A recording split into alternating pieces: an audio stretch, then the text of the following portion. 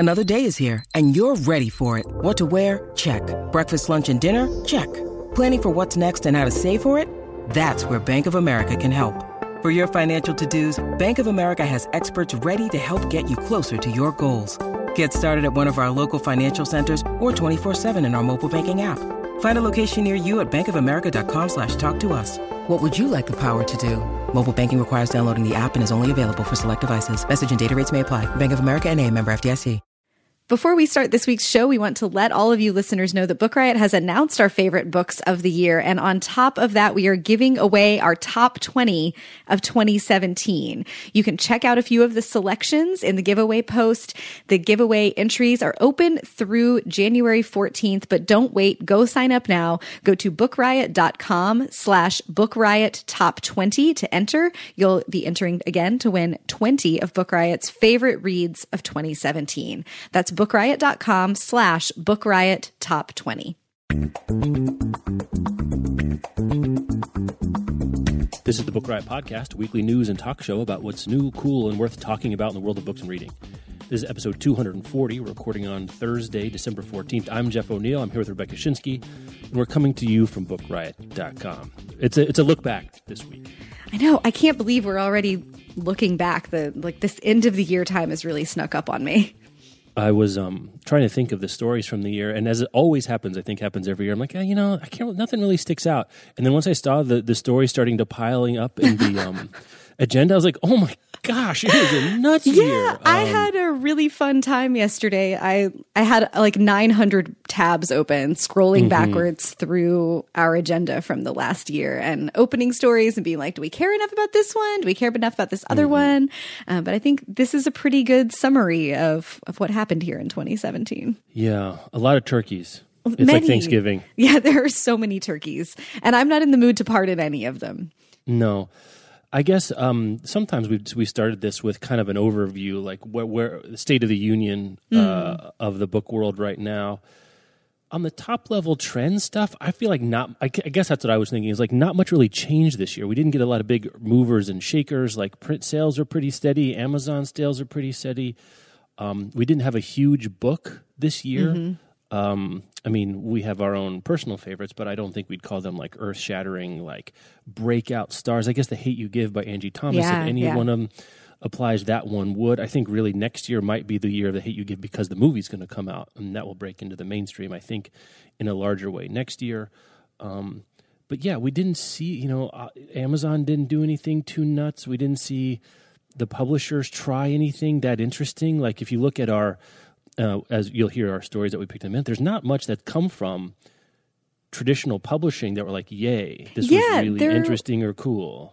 There just weren't like a ton of innovations this year. And I agree, there also wasn't a big trend in publishing. One theme that I noticed as I was scrolling back through a year's worth of show agendas is we had a bunch of like Barnes & Noble continues to struggle. Now they're going to try this kinds of stories. Every month or so that happened. Of course, ebook pricing is still stupid, but that was not a new development in 2017. No. We just talked about it more this year probably than ever before. But yeah, there were no big changes. We had several years back, we had the years where everyone was afraid of what ebooks were going to do to the market. And then there was the like rebound of print and the like, okay, maybe digital isn't going to ruin everything. And there was some experimentation, a bunch of new apps. Like there was that one year, I think it was maybe 2014, that we got Oyster and Scribd at the same time with sort of all you can eat subscription experiences. And there just wasn't a whole lot. Like many things happened, but it wasn't a terribly interesting year in publishing. And I think it was a good but not excellent year in books. One thing that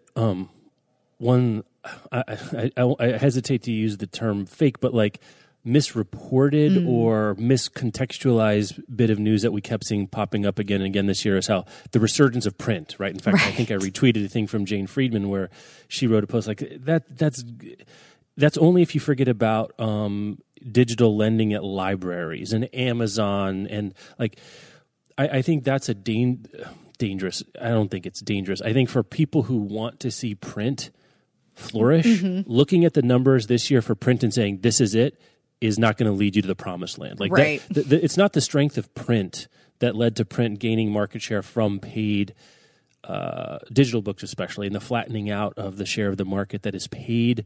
Top 5 reported through BookScan. You hear all the caveats already. Numbers is not a place where you're like, you know what, I'm all set here. We don't have to, everyone go back to their work and we can go pump out some more midlist novels and sell them for $28.99 at all these new independent bookstores. Like, I don't think that's going to take you where you want to be. I think that number, the more interesting piece of that number is all the numbers that we don't see that contributes to it. And one of those that I think we didn't get one big story about this, but it was a trickle of stories about audiobooks, the beast that audiobooks are becoming, and how people are selling a lot of them. They're getting sold through a lot of different channels. Libro.fm, a new company that's trying to sell them again through independent bookstores. We're seeing a lot of deals, big dollars. That giant release for Andy Weir's Artemis that was about the audiobooks with Rosario Dawson, and audiobooks were a big deal this year, and we still have very bad data about audiobook sales because Amazon is you think Amazon is dominant in book sales? Let me tell you about a little company called Audible, right? A little underreported. Well, it's not underreported. I think anyone who pays attention to it knows, but there's a lot of people don't know how dominant Audible really is, and that it's an wholly owned Amazon subsidiary. So I think there are some tectonic plate movements going on in 2017, but we didn't have any sort of eruptions, if that makes sense. You can feel those things happening, but they didn't create giant fissures or abysses. I think that's right. There were shifts, but there weren't they were transitional kinds of movements, but there weren't actual transitions. Shifts, but not paradigm shifts. It's really been... it's been a year. I don't know. Yeah. I'm very much another year passed. I'm getting old and it's going fast. Yeah, right. We should do our first sponsor and then we'll get into our highlight reel. Let's do it. This is Breathing Books is back again. If you're planning to gift books to friends and family this holiday season, consider Cornelia Funke's Reckless, The Petrified Flesh, the first book in her fantasy series putting a dark twist on classic fairy tales. It follows talented treasure hunter Jacob Reckless and his shape-shifting companion Fox through their adventures in a magic-filled pre-industrial revolution era world. Great for readers who love a rich young adult or new adult fantasy. Brings all of Funke's lush world-building skill to a new fantasy series, ideal for the now-grown readers of her earlier stories. So if this is an author interesting to grow up a little bit with author. She's also the author of popular middle-grade book Inkheart, as well as The Wild Chicks, which Breathing Books will begin publishing in the U.S. in the spring of 2018. It's out now. Reckless, The Petrified Flesh is out now from Breathing Books, available Amazon. But you can go to your local independent bookstore. Breathing Books wants to encourage you to go to your local independent bookstore to get a copy. So they're there as well. Thanks to Breathing Books for sponsoring this episode of the show. And their past couple sponsorships. They've been going to sponsor this for us this fall. Appreciate that. Yeah, and you can check out breathing-books.com for more info on that. Yeah, look at you pick me up on screwing up for getting that part of the read. I appreciate that as well. I got you. This is a team effort. Let's see. I didn't put our highlight reel in any kind of order. There's no system. So you want to, we'll jump around. We can jump around. We can crisscross it all the live long day. Let's see. I don't know. Interestingly, speaking of tectonic shift things, we got in the physical retail world, we got a couple of tremors. I'd say we put, let's put them together. Barnes & Noble's new concept store, BN Kitchen, and Indigo, the Canadian bookstore, making plans to open at least 5 North American stores. That's a big deal. I mean, that's one of those things where that could be a big deal. Has the potential to be a big deal. I'd certainly think. I think you would agree with me, tell me if I'm wrong, that Indigo coming into the U.S. and testing the waters here is much more interesting than this BN Kitchen situation. Oh, yes, 100% I agree with that characterization. And the notes I have in the agenda are most exciting news for people who love physical bookstores is that Indigo plans to enter the U.S. market. And then it's the thing we had the most fun slagging is this new Barnes & Noble concept store. And I think that distinction kind of tells you everything that you need to know about this. It was especially interesting, I think, that these pieces of news came out out kind of hot on each other's heels. And we got super excited about Indigo coming in because the Canadians really seem to love Indigo. It's a beautiful kind of lifestyle department store is the way that we've been talking about it and the way that we've heard it described, where you can get books, you can get other things for your life, but the shopping experience seems very pleasant. Not that Barnes & Noble is slapdash, but like it doesn't feel nearly as luxurious to go in a Barnes & Noble and pick up a game and pick up a book. These Indigo stores look gorgeous, and we heard from so many Canadian listeners who just wanted to sing the praises of Indigo. I will look forward to hopefully being able to take a field trip. I hope there's one that will be in a convenient location to a travel experience or something so I can check one out. But it's every time I open this link that we'll have in the show notes to the Publishers Weekly piece, just seeing like a little peek of an Indigo store is like, oh yeah, I do want to wander around in there, pick books up off of shelves. And, you know, the Barnes & Noble kitchen situation, which we had that very lovely detailed report from a listener. Sarah. Good job, Sarah. In Texas. Sarah in Texas, you still need to email me. I wasn't joking. I want to send you a t-shirt. She may have. I haven't checked the email in a few days. Maybe she got to us. That may not be your problem, Sarah. All right. I'm guessing thoroughness is not Sarah's problem. I'm just putting it out there. Right.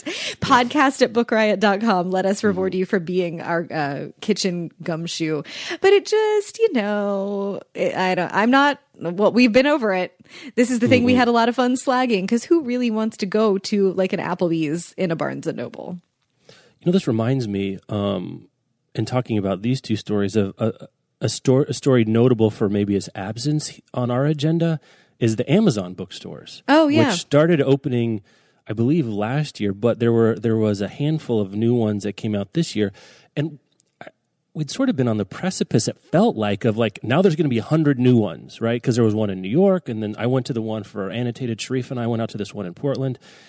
And it just kind of, I don't think it's a nothing burger, but it's also not a world changer. Like, maybe it's a nice thing for Amazon to do, but I guess I was wondering or expecting or waiting for the moment where Amazon said, these things worked really great, and we're going to open 200 of them next year. No, I mean, seriously, right? That's kind of what we were waiting for. And we were speculating when they were announcing that they were going to open, like, what is the big gambit with these stores? What are they trying to do? And if it's successful, then we assumed there would be a whole bunch of them. And that story just didn't really go anywhere. They didn't say it was great. They were opening 200. It also wasn't a flop. Like, they're open. No. People are shopping in them. I hear from people just in my, from civilians, like from non-book folks, about going into Amazon stores periodically, and that, it's bestsellers, that the books are all faced out. It's easy to find something to read. And I think that analogy that you and Sharifa came up with of the Amazon bookstore feeling like a bigger, nicer airport bookstore seemed to work for those folks. So that's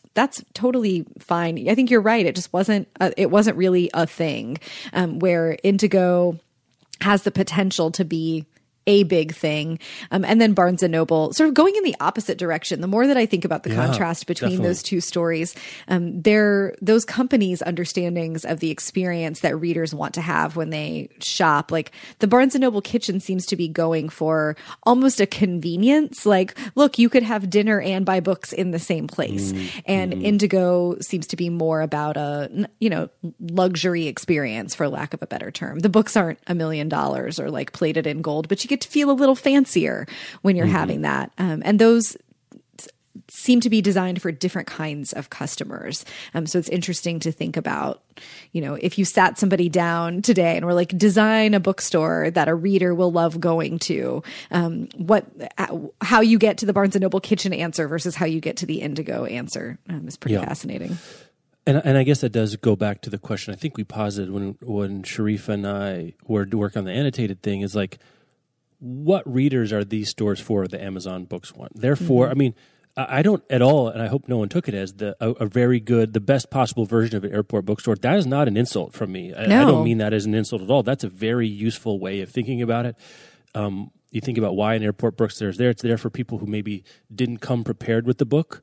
That's someone that's different than someone who I would think shops in an independent bookstore exclusively, right? They've planned their they have their list, they have their stack. Already. Yeah, it's they're a whole trying to decide ritual. what percentage of their bag is going to have books in it, and the incidental, the casual, oh yeah, books. I have to go take a look at it and see what the thing that I've heard of and pick it up right there. It's a different sort of situation. Where Indigo, then on the other extreme, is like a lifestyle. Like reading is part of your life. It's a part of your identity, something else like that. And this Barnes and Noble kitchen situation is the kitchen the draw, or is the bookstore the draw? Right, and I think the answer to that is no. Right. Like neither in that situation is built to be the main draw.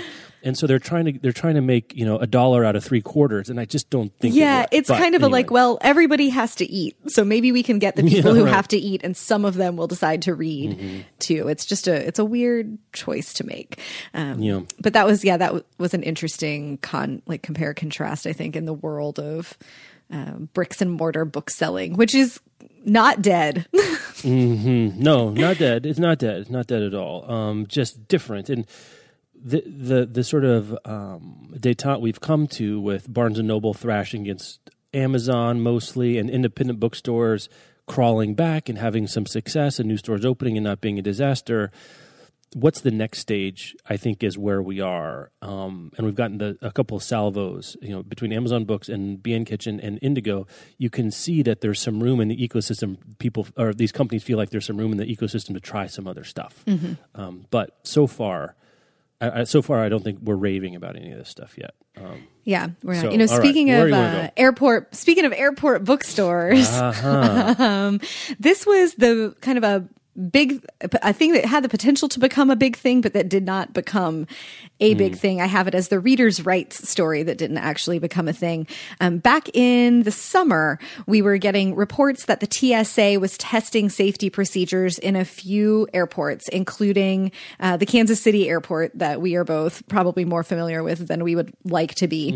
And I believe the other one was LAX, asking people to remove books and magazines from their bags and put them in security bins to be x-rayed in an attempt to declutter people's carry-on bags, because since checking luggage has become so expensive, more people are trying to pack more stuff into their carry-on bags, and the densely packed bags are difficult for x-ray machines to decipher. Like, I have experienced this firsthand. If I pack my backpack on a flight and I have like a travel yoga mat folded up in there and a bunch of books, I often get the secondary screening where they have to, open it up and peek inside. But folks were not happy about being asked to remove their reading material and make it, functionally on display for screening. The ACLU got involved. Roxane Gay wrote a little piece, or maybe tweeted about it. I can't remember which, but this happened to her when she was traveling, that they had asked her to remove books from her bag. There was a big hubbub for like a week, and then the TSA was like, oh, right, privacy is a thing that people are concerned about,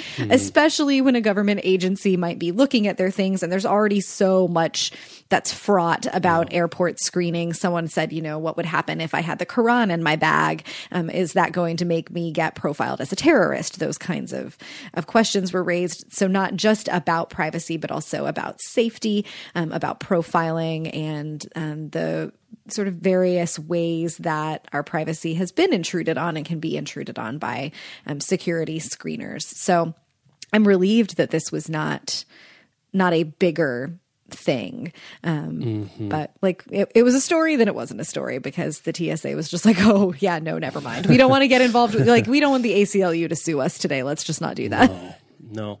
Yeah, it didn't go anywhere. I think one of those things where maybe the outcry did actually I think so. Do the thing that we hope outcry does. Also a stupid idea to worry about books, but that's a different part of the right. Books are dense. Maybe they're hard to see through and x-ray things. I don't know, but it's easy to, this is one of those stories that reminds me that people for whom books are not a priority don't consider, or maybe even aren't aware of, what books really mean to people who do love books. This isn't just it's not just the thing I casually picked up that I might leaf through to occupy myself on a flight. Like, books mean things to us, and they're very close to our identities and to our personal ideas and beliefs, and they are inherently political.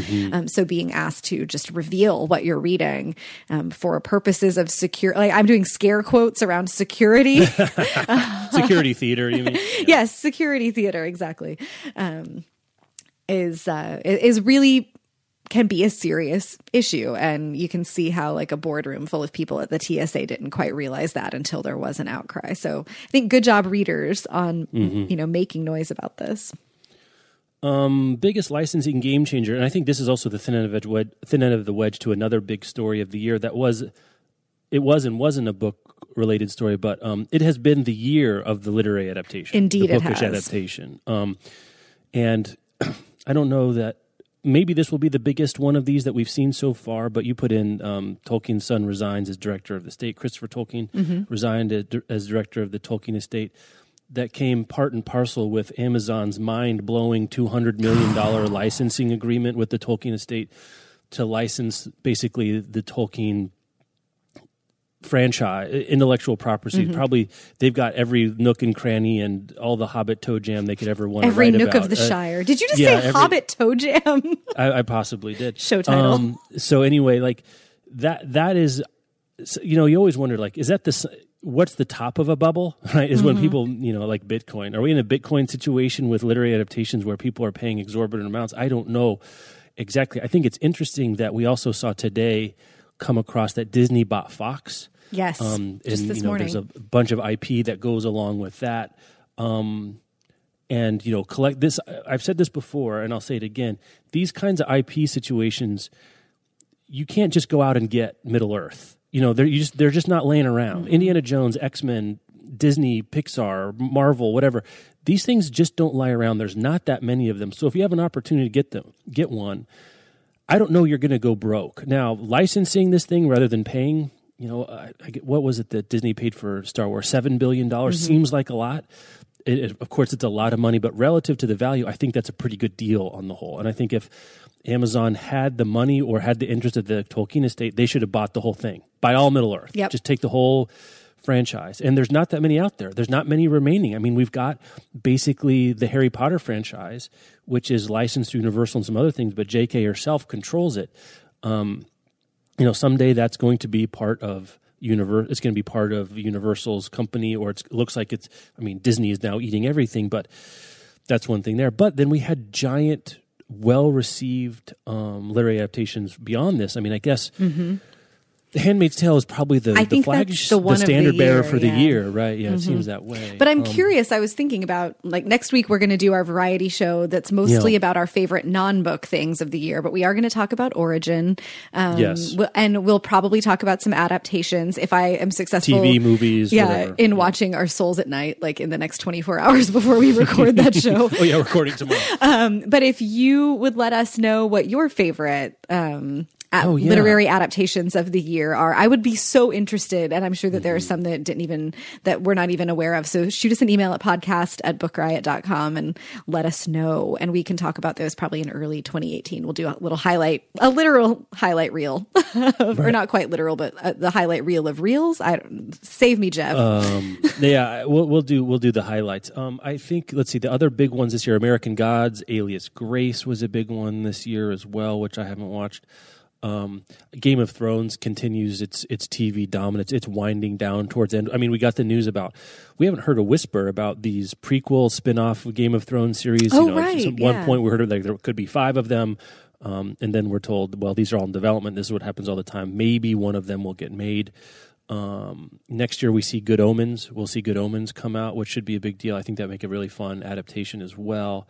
Let's see, there's something else that's coming. There's another American Gods coming out next year. Stephen King's It was a big fall movie. Stephen King had like 3 movies out on the same day this year, or the same week, I think. You think you can't you think there's nothing else to adapt, but then you realize you can just remake stuff. Right. You can just remake it. It's already been made. That Tim Curry clown picture from the original one still is not an okay thing for me to think about. I never even saw the movie, but so that's, I don't know. I don't know when we'll be able to call a top to the adaptation. But we're definitely in a bubble. Yeah. And I guess it's once once these giant platforms are no longer warring with each other for basically set-top streaming dominance. Like once HBO, Apple, Amazon, Hulu, Netflix, and that doesn't seem like a bubble. Like the fight for your TV doesn't seem to be over anytime soon. But it may take a different form than make these giant tentpole expensive literary adaptations. Yeah, I think this year was really like, this wasn't the very first step that we saw, but I think we're still in the like left end tail of the curve here, that these are pretty early adopters, like Atwood going in for a Hulu series, Neil Gaiman going in for a big adaptation. Last year, I think, was the start of the Magicians adaptation from Lev Grossman, these sort of big franchise series that now we've seen that it can be done really well. Like the Hulu adaptation of The Handmaid's Tale, especially, that was a book that I remember everybody being like, how is this going to translate? Like, it's going to be really tough to watch. That proved to be true. But there's so much about what happens here that, like, how do you ground it? And certainly the political climate that we were in after the election was part of making the show really feel threatening and present. But I think they stand as, okay, right, if I'm in charge of an estate for some other beloved title or series, like now you've seen Hulu did Right by Margaret Atwood. Maybe I will feel more comfortable going in. Like it's those folks that aren't going to be the first adopters, but that needed to watch the first wave happen successfully to feel comfortable. Like I think we're going to see the doors open for more and more of these. Like we're going to be looking at the end of 2018 and the end of 2019 at even bigger years of adaptation announcements because of how successful this year was.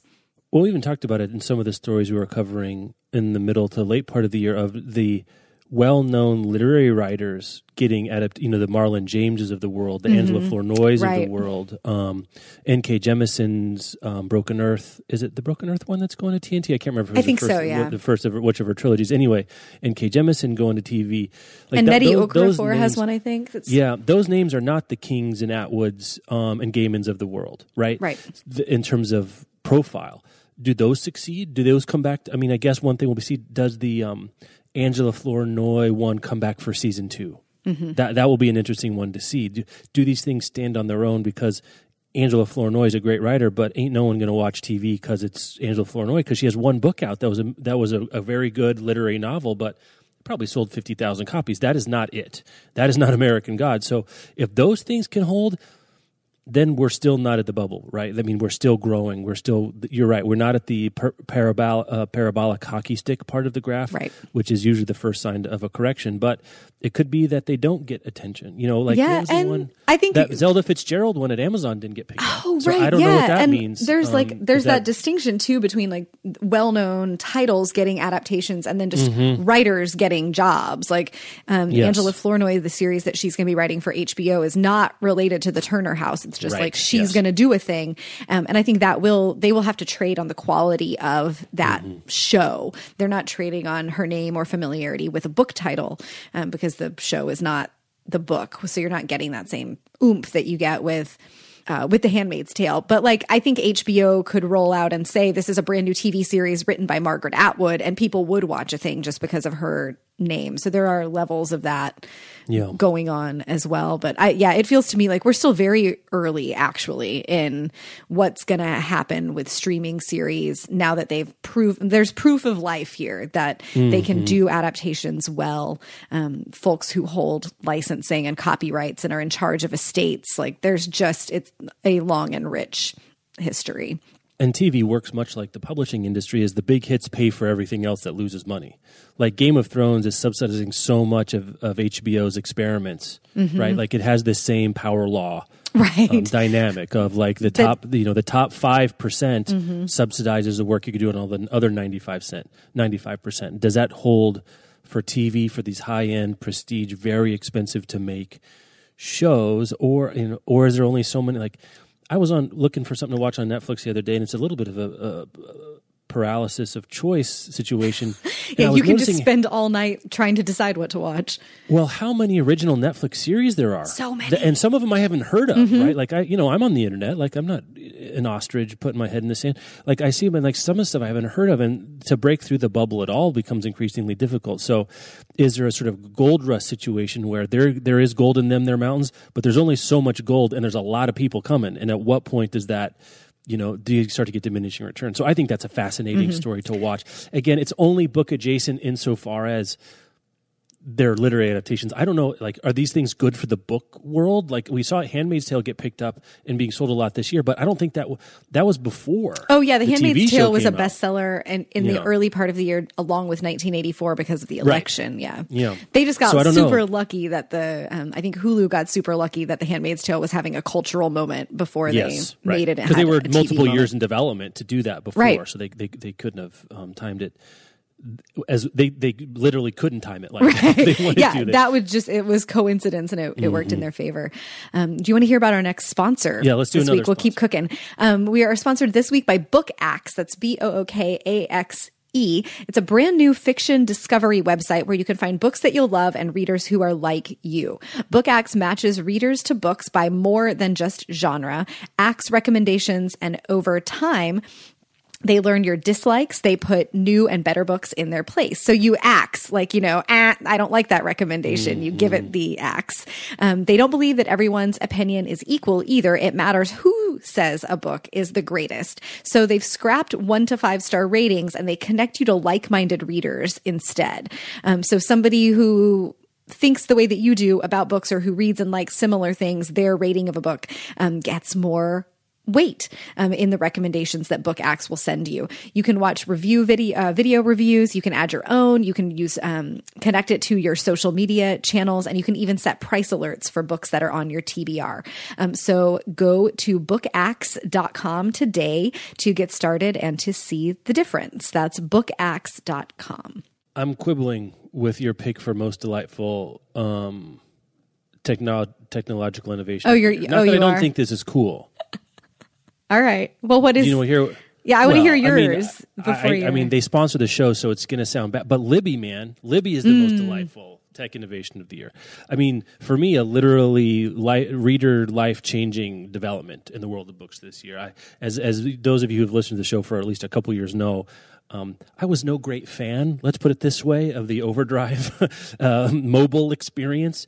But the Libby one for me has been so great and so easy. And actually, Ames and I, my son, were reading Brad Meltzer's I Am Martin Luther King. I didn't even think to look it on Libby, and it's on my color iPad, and it looks great. And it's just so fun and been so easy.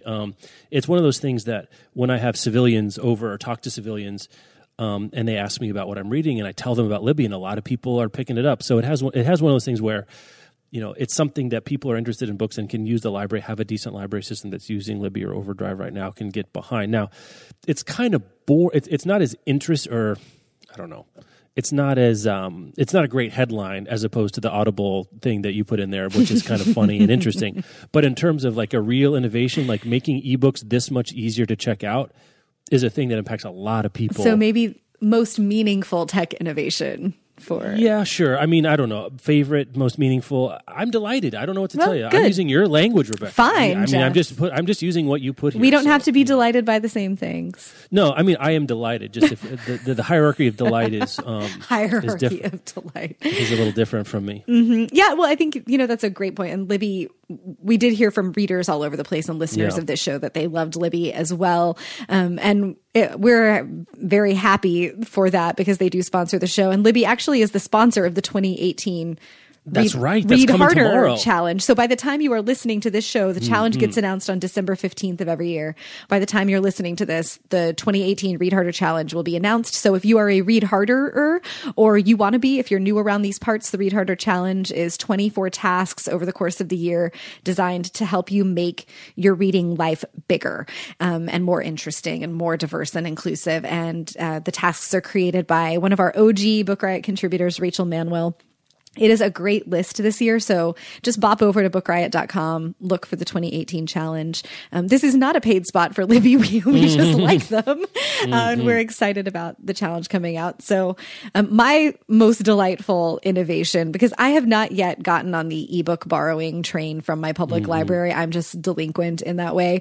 So I haven't experienced the Libby joy for myself, is the Audible romance program that lets readers skip, or listeners in this case, skip to the good parts. books. And we talked about it not too long ago, so I won't give too many details, but Audible has a new romance service that lets you sort romance audiobooks according to several variables. And then when you skip to the good parts, it's not just the steamy parts, but you can skip to sort of there's 10 different categories of like high moments in the plot. If you just want to get, the first meeting, the flirty banter, the first kiss, and then the trouble in paradise, sort of these like major moments in the arc of a romance novel, you can skip directly to those and, bypass some of the exposition if you want to. I think that's fun and creative. I love that they called it the good parts. Like, I just was delighted by that branding. It's the kind of thing that I wish that I could have come up with or worked on. So that's my most delightful tech innovation. But we don't have to fight. I'm going to do the same move I did when we talked about the first time, which I think the story here is kind of buried. The lead is buried because Audible is actually trying to figure out this all-you-can-eat romance subscription for audiobooks, which that's a torpedo we have seen sink other literally subscription services. Yeah, like Oyster and Scribd had to do a whole different thing around romance, and because romance readers, they're a different breed of horse when it comes to their consumption patterns of romance titles specifically. And the breed of horse there is one that reads a lot of romance and a lot of them quickly. And so traditional metrics for, I'd say even a reader even a power reader like myself, I don't read at the velocity of a title velocity as a romance reader does. So you can't really invite them to your party for all you can read if you're solving your equation for me. And if too many romance readers come on board, they screw up your business model. And so Audible's trying something else. I don't know if it's going well. I'd be interested to hear if any of you all out there have tried it or know people that tried it. I know we do have quite a few romance listeners that deign to listen to us babble about stuff. Podcast@bookriot.com. Love to hear your thoughts about that as well. Now we're really getting into potpourri. We are. And it's hard to connect any of these particular things. Do we want to do turkeys for a little bit and then save some other? Yeah, let's talk turkeys for a minute. Well, I think the big turkey of the year, because this was like the zombie story that just would not go away. Every time we thought that it was over, something weirder and weirder happened. Like the turkiest of the turkeys is all that stuff that happened with He Who Shall Not Be Named, who like lost his book deal and then sued Simon and Schuster, and then he self-published and then he lied about the sales numbers, and then unsurprisingly, his book was not a bestseller. Like, we talked about that a million times. We're glad that story is over. Totally a turkey, but more in the realm of like. But he was a pre-cooked turkey. Yeah, he came to the book world as a turkey, right? Like some uniquely publishing turkeys. It just wandered into our barnyard. It was a wild turkey that just wandered through for a while. I'm glad he's gone. Yeah, is this how turkeys work? I don't know. I don't know, but some native turkeys to publishing are or emergent turkeys. Yes. Reverse turkeys, swans into turkeys. Were the ongoing banana pants story of Lonnie Sarum, who gamed the New York Times bestseller list for her young adult novel Handbook for Mortals, and she placed a bunch. She or her lackeys, possibly someone from the band NSYNC, and also maybe Blues Traveler was involved, some third party stealth bestseller gaming company. Placing orders for quantities of the books that were enough to, from individual stores to help the book get on bestseller lists, but not enough to count as a bulk order because those get reported differently. Very careful gaming of the bestseller list. And then insistence, while admitting that she did these things, the insistence that she hadn't done anything wrong. And it kind of seemed like maybe she really did believe this, that she seemed pretty convinced that she was just doing what it took to get on the bestseller list, and that she needed to get on the bestseller list so that she could get a movie deal for this book. And this is just what you have to do. So I did it. Right. She obeyed the letter, not spirit of the law. Right. In those take a penny, leave a penny, she'd be the one that just takes a penny every time. It says take a penny. And every time she takes a penny. Okay, technically you're not going to jail. But that's not what that's not what this is for. And it this story went on and on through the summer and was just so weird, and it got weirder and weirder. And then just last week, I think, it came out that she has been that Lonnie Sarum accused Angie Thomas, the author of The Hate U Give, of trying to be the one to knock her off the New York Times bestseller list because Angie Thomas just had to have that #1 spot for herself, which let me tell you, Angie Thomas did not have any trouble securing the #1 spot with The Hate U Give. Angie Thomas too busy on her set visits to the film adaptations of her movie. Well, I hate to tell you. But I Lonnie Sarum and the Handbook for Mortals, that it has to be in just the world of publishing. I think that has to be the turkey of the year. I think so. I mean, they're different breeds of turkey, I guess, because I'm just making up. But so we teased. Well, we didn't really tease it. We just didn't want to get into it last week when we were finishing up Is that word came down last week that Lauren Stein, the editor in chief of the Paris Review, it's a little unclear. The reported version was that he stepped down. Now, there's different ways of stepping down, right? Is someone pushing you onto that first step or whatever? But basically, a series of allegations and you and I were talking before the show about this because it's nuanced and a little bit different. He's not a Harvey Weinstein figure. Not that I'm trying to apologize for him. Please don't hear that. But he's not raping people. He's not masturbating in front of them into plants. But he was I think we said he was Roger Sterling it up. It sounded like at the Paris Review, which is not great. You can't do this. Yeah, you cannot do that. And he's pretty powerful in the world of letters. Yes. That's a powerful and important opinion. So he's stepping down. Scrolling back, before the Weinstein news broke, we also, I remember talking in the agenda about Bill O'Reilly's publisher. Right. He lost his book deal or his numerous book deals or his contract even, I think, because of sexual assault allegations. So right. It seems to me like we're just starting to see this. It's the big, powerful industries first, and sort of some of the big, powerful men in publishing are going to be headed this way too. I saw just yesterday, I think Ryan Litza, I'm not sure how you pronounce it, at the New Yorker. I think it's Liza, at the New Yorker. Had to step down over an inappropriate relationship with a coworker. And that is, of course. Garrison Keillor dropped by Minnesota Public Radio. Again, being an author is only one of his gigs, but he in the 80s he sold a lot of books. A lot of Lake Wobegon's made it on their way onto Midwestern nightstands. Yeah, because there was on every parent of every friend that I had was reading. Right. Yep. Lake Wobegon at some point. So again, it's kind of like the turkey wandering into your yard insofar as this isn't a publishing story. This is an American But these story. turkeys are in every yard. Yeah, they were just, discovering that swan is actually a turkey. But my poultry metaphors are really falling down here. I think but Lauren Stein, I guess, is and since that story broke, it's a name that was known, apparently. There are other names that are known that are beyond the pale of what we can say here. This shit ain't over. I'll have to bleep that. It's not over, and there's going to be more. I don't know even what I guess I hope that it happens quickly so that we can start the fixing of the things. I don't know what I hope. Yeah, I guess that's an interesting question. I'd like to hear your response, or not your thoughts on what is the best case for how this, use publishing as our particular road to hoe, but is this a clearinghouse? Is this a truth and reconciliation situation? What are we hoping for in this moment in publishing? Oh, I mean, I think in this moment in publishing, several things within the industry.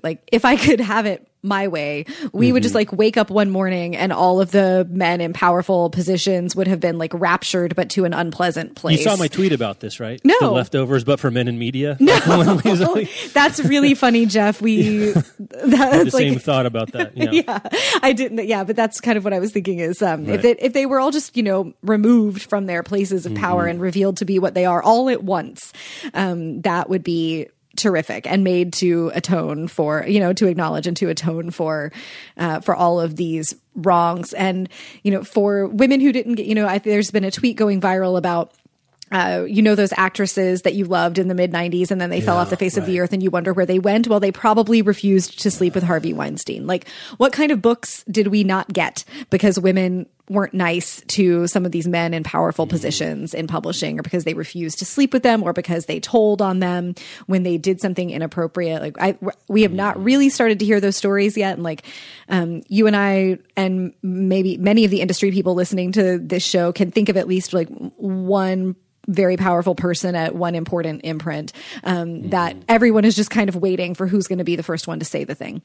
And that will begin to happen, I think, in the new year. But then there are the layers of like who are the other best-selling authors? Like, I'm just holding my breath for the day that the news breaks that some guy who has written a book that I love, that I thought was a good man, is going to be like, it'll be his turn. I'm waiting for that round of it. And that's the real, as a reader, not as a publishing professional, as a reader, like that's the real reckoning, is what do you do with art that has been meaningful to you that it turns out is the Kevin Spacey problem, really, I think, is the best example for me, insofar as I didn't have a sense of anything about his personality. I knew there was like longstanding rumors, or he was openly, quietly gay or something, but like, I don't care about that. And so, like, he was in The Usual Suspects. He was in Seven. He's in, One Night of Garden of Good and Evil. Like, a lot of stuff that I like. And that's going to be the situation, right? What do you do with that? Like, I can't watch it myself. Yeah, I think it's a little simpler with books than it is with television, because Kevin Spacey's not the only one in The Usual Suspects, and he's not the only one in House of Cards. I love Robin Wright. The early seasons of that show were really interesting and well written. Like, I have a harder time with it, or like, I'm not going to Woody Allen movies, but what about like ensemble shows that aren't just about the one person who did something bad? Like, I don't know how you thread that needle. I think everybody has a different answer to it, but I think books are a little more straightforward because the book is produced by the one person typically. Right. So if Kevin Spacey had been writing a best-selling series of books, I would be off the Kevin Spacey book wagon, God forbid that it's, don't say it. I'm not going to say it, but you know what I'm thinking. Yes, I do. It's a little clearer. It's a little clearer cut. Like, that's going to happen. I'm just ready for it. Like, it will occur that we, as readers, we're going to have our turn being heartbroken that men who produced books that we've loved turn out to be gross and terrible. Yeah. And what do we do with that information as readers is something we're all going to muddle through. I think, like, we've done it in individual cases, the Orson Scott Card stuff is pretty widely talked about. And so a few years ago, people were like, oh, wow, he has said some things that seem really homophobic. What do I do with the fact that I love Ender's Game? Right. And everybody answers that for themselves differently, but we're going to have a lot more opportunities to answer it, I think. Yeah, it's a problem. We talked about this when, when we first started thinking on the show, at least, about, in the immediate aftermath of the initial Weinstein reporting, of course, there's going to be people in publishing and how it's going to happen. But then we connected the dots to the Vita counts and the Publishers Weekly salary stuff about the structural problems. So the problem with even our dream scenario of like the leftovers is that the structures are still in place, right? It's kind of like if you've got a rodent infestation and you set a bunch of traps and you catch 6 rodents, have you solved your rodent problem? Probably not. Right, because they're getting in from somewhere else. You got to plug the holes. Yeah, so the next step is going to be figuring out how to plug the holes. And much like with the diversity problems and tasks that publishing has acknowledged, it takes a long time. It takes not just like publishing one book or getting rid of one bad dude. It's a systemic problem that won't be fixed, even if there were this sort of rapturous and, okay, we're going to start from a clean slate, except that the thing that got our slate dirty is still wandering around. Right. Like I've said, and I said it initially joking, but the more I think about it, the more I'm totally in favor of it, that every position that is vacated by a man in power should be filled by a woman. Like, it feels less and less safe to read books by men, because am I going to like wake up tomorrow and find out that they're terrible? Yeah. That's been the story with entertainment so far. And I think that would be one way to plug the holes. And I hope that publishers are considering this, that it isn't just that these are individual men making very bad decisions about how to use their power, but those men are in those positions in the first place because of systems and structures that allow publishing's ranks to be filled with women, but the upper echelons to be heavily dominated by men. And you change that system by putting women in the top layers of things. So if the head of an imprint has to go, his spot should be filled by a woman, because there is a qualified one there somewhere, and probably many of them. Let's do that. I would bang the gavel on that policy today. Just no promotions for men for the next year. That would be fine with me. I do wonder, especially in the last 20 years or so of literary publishing, because that's the one that I know best, if, again, things are bad and should be fixed, but compare it to, say, Hollywood, where so many of the decision makers and people holding purse strings were and are men, where in publishing there are women up the editorial ranks up until kind of the highest levels, usually. And I wonder if that's provided a little bit more cover is the wrong word. I mean, I wonder if it's not quite as gatekeepery, a little about padding, women. Yeah. I mean, again, I'm not saying it's perfect. I'm just structurally the number of women in middle to upper middle decision making in publishing is pretty strong, and that's one thing we've talked about when we always see those top level managers, like the top level executives are men, but then everyone below them is basically women, right? Well, that does provide some, I think, I'm not even sure, cushion or mitigating effect of the Harvey Weinstein situation, where you have these people that make all the decisions, and then their underlings make all the decisions to appease that guy. I could be wrong about that. It's just a thought. Yeah, we were talking last week, I think, just offline about how messed up it is. I think you said this, that we even know the phrase, the casting couch. It's so screwed up. That this is a thing that we all just know exists, and we have known it for a long time. And I don't think that, I don't know of a phrase that's the publishing equivalent of that, and probably for the reasons that you're talking about, that there are women involved in parts of the chain. A lot of agents are women, many editors these days are women. And so I think that if I had to guess, that I would guess that the majority of the gross stuff that we find out about happening in publishing is going to be happening between two people who work at the same publishing house. Yes, right. Between a powerful person and someone in a less powerful position than between writers and editors, or writers and publishers. But that stuff we're going to hear about too. That certainly happens. I just think that the structures, there are more women up the chain sort of through the process of trying to get a book published, that I think it does create some cover or some cushion or some protection there for it to not happen as much as it happens in television. And I could just be wrong. That's the vectors true. Just happen in a slightly different way. Maybe because we have agents involved. Maybe that becomes a locus of power and leverage and I'm just I don't know anything. I'm not saying that's true, but just don't read into what I'm not saying into what I am saying. But it could be that it's just somewhere else. Yeah. Along the route. But anyway. Speaking of turkeys and men in places that they shouldn't be. This is a lesser turkey, but one that I'm not done being angry about, is that the New York Times Book Review finally decided to cover romance. And when they did it, they had Robert Gottlieb, who is 87 years old, a well-known literary critic, but admittedly a reader who is unfamiliar with the world of romance, do a state of romance piece that involved him reading and then commenting on a bunch of romance novels in ways that ranged from weird to dismissive to kind of gross, and all of it was really tone deaf. His writing was really tone deaf. It was a tone deaf choice on the part of the editors of the New York Times to do this. I've gotten a couple emails from folks who were like, y'all should just be grateful that the New York Times covered romance at all. And I got to say, I think they would have been better off to continue not covering romance than to cover romance in this way. This does no one any favors. This doesn't serve folks who love romance. It doesn't serve the existing romance community. It also does absolutely nothing to encourage a reader who has never tried romance to be interested in trying it, which is not what a book review is intended to do. I'm not saying that Robert Gottlieb's job was to make non-romance readers interested in romance, but I can't identify the reader that this piece serves other than somebody who wants to be smug. Yeah, somebody who wants to be smug about having all of their snobby suspicions about romance confirmed.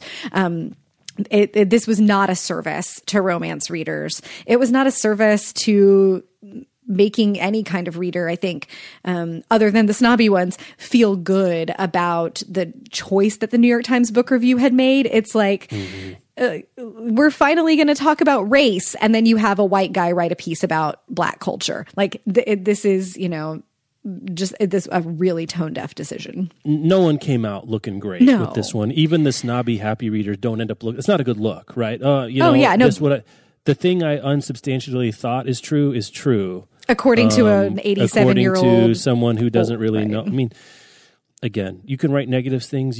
There's maybe a version of this story that's interesting from Gottlieb's perspective. I don't think I would run it anyway, but this wasn't it. Mm-hmm. Whatever they were trying to do was a failure. It's hard to be in a situation where you don't want to say they tried something and didn't work.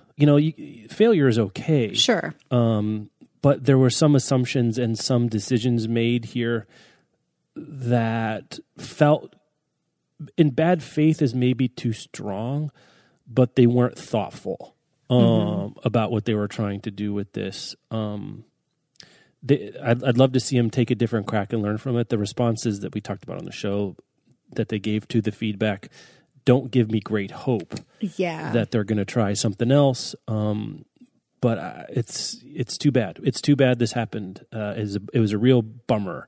In the world of book coverage, the low point of the year, I would say. I agree. From what I saw. Low points of the year in library land. I don't know. I mean, we can do a low and a high for libraries. So our aggregate turkey of the year is the University of New Hampshire. It's hard to say misappropriating because it's kind of like the letter of the law, but not the spirit of the law. They can do what they want with. I want to get the guy's name right before anyway. University of New Hampshire got a large bequest from one of their longtime employees who worked in the library, Robert Morin. And spent Robert Morin.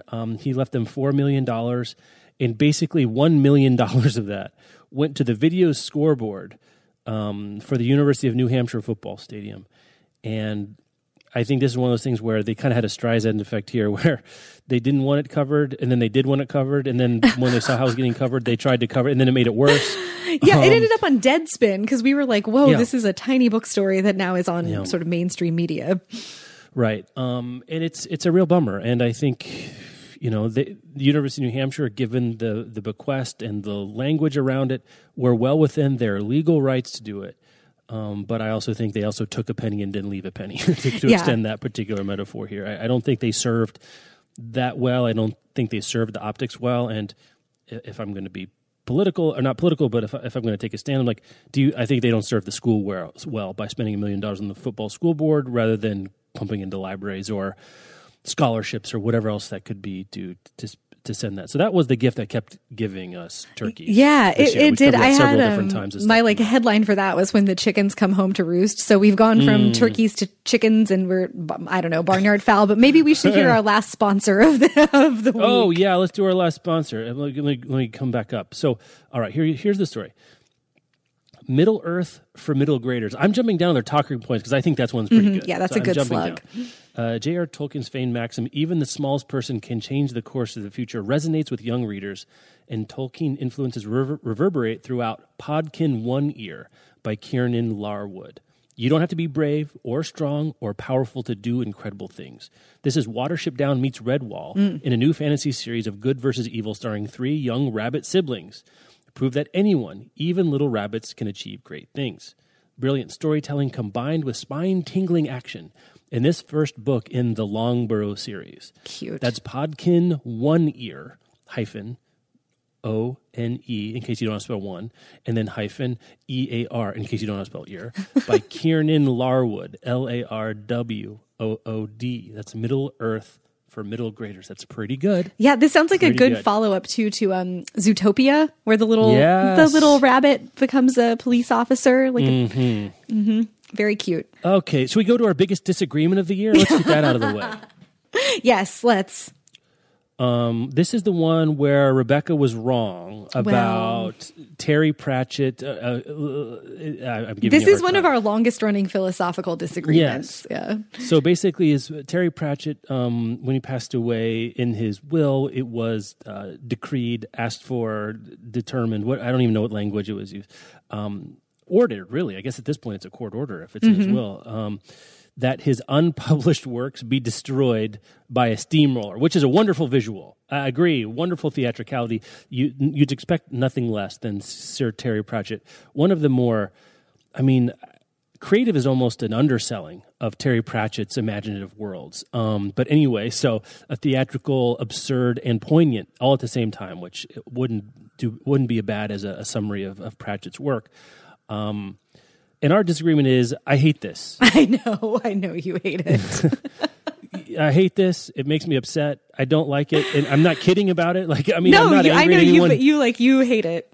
I hate it. The academic in me, the scholar in me, the reporter in me, the literary history buff in me hates this with the passion of 1,000 Discworld suns. And not just about Terry Pratchett. In general. No, just all of it. In general. Just you save it are all. team, Yeah. give us everything. Team save.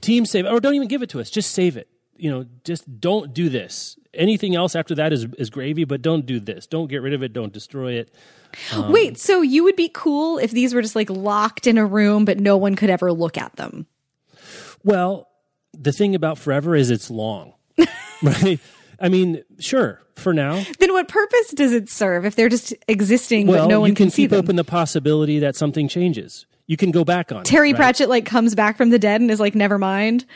No, who knows, right? Who knows? Maybe. What if we discover in a year that he had this letter that was discovered in his stuff? It says, that shit about the steamroller, that was a joke. Don't really do that. It's possible. What if Harper Lee's attorney is actually, I was friends with Terry Pratchett and he's fine with it. Mark Twain has letters in every attic in North America. We're learning all sorts of stuff. But you see what I'm getting at? Okay, this is irreversible. It's like the death penalty for books. You can't go back. We can't walk back at death penalty. Life in prison. Things can change. They get exonerated. All sorts of stuff happens. It's an extreme example, but there's a finality to this that there's not the finality of just, okay, we're not going to destroy it, but we're not publishing it either. And that's not even a binary. You could have it. There's a lot of papers and a lot of archives that aren't published, but you can go read the letters of basically any author you want, the manuscript draft of Truman Capote stuff that's not published. There's different ways of things being out in the universe. So that's my point. It's I don't think we have to publish these as the last novel of Terry Pratchett and HarperCollins does this terrible thing where they don't include a foreword. Not that they would ever do this, except that they have, about what this book is or it isn't. But there's a value to these things that extend beyond them showing up on the shelves. And I understand the other point of view. I understand the point of honoring the author's wishes. Totally get that, but I think you're just going to talk faster and faster so that I don't tell you you're wrong. Well, I'm not wrong. You can say whatever you want. I'm not wrong about it, though. It makes me sad when authors do this, that they don't want the material to be available to readers, but I'm firmly respect people's dying wishes. So I'll be sad about it. I will be sad in the future if it turns out that there's a Toni Morrison novel that she is having destroyed upon her death that we never get to read. But I just feel better about honoring the thing that people want. And in Terry Pratchett's case, I think a steamroller is a pretty excellent choice. Again, the theatricality, wonderful. The symbolism, magnificent. The reality, garbage. All right. Well, let's wrap up on a high note. Probably the big celebrity book deal that most... Is this a high note? This is just a note. Do you think it's a high... Oh, wait. I'm sorry. We might be talking about different things. I think we're talking about different things. Yes, right. I was skipping past... Well, there's a celebrity book deal team up that we were going to mention, that just most surprising team up where it was announced that Bill Clinton and James Patterson are going to be working on a novel together. I have now lost the tab that has that story in it, but that's a thing that will be happening, and it was announced, I think, first on Twitter, and I will be watching with great interest to see how that comes out. I mainly just like the idea of Bill Clinton and James Patterson sitting around together. Have you ever read a James Patterson novel? I haven't. I don't even know what to... I kind of feel I know what to expect, but that might not be fair. I read Along Came a Spider, in high school or college. One of those. I saw the movie. Yes, I did read. I either read Along Came a Spider or Kiss the Girls years ago. But I haven't gone back to the well. Okay, but just I'll curious, be I'll be interested in seeing what happens with Bill Clinton and James Patterson. It could be zany. Bill Clinton has some whimsy. The book deal, celebrity book deal that I think most deserved of the big celebrity book deals that we've heard about lately, and I think we'll both be watching this with excitement and great interest. Colin Kaepernick got a $1 million deal from One World Books, which is a Random House imprint run by Chris Jackson. That does a lot of really interesting things. And so he will be writing a memoir about presumably his activism and his career and the very interesting turn that the last year or so has taken for him in that transition from professional football player into activist.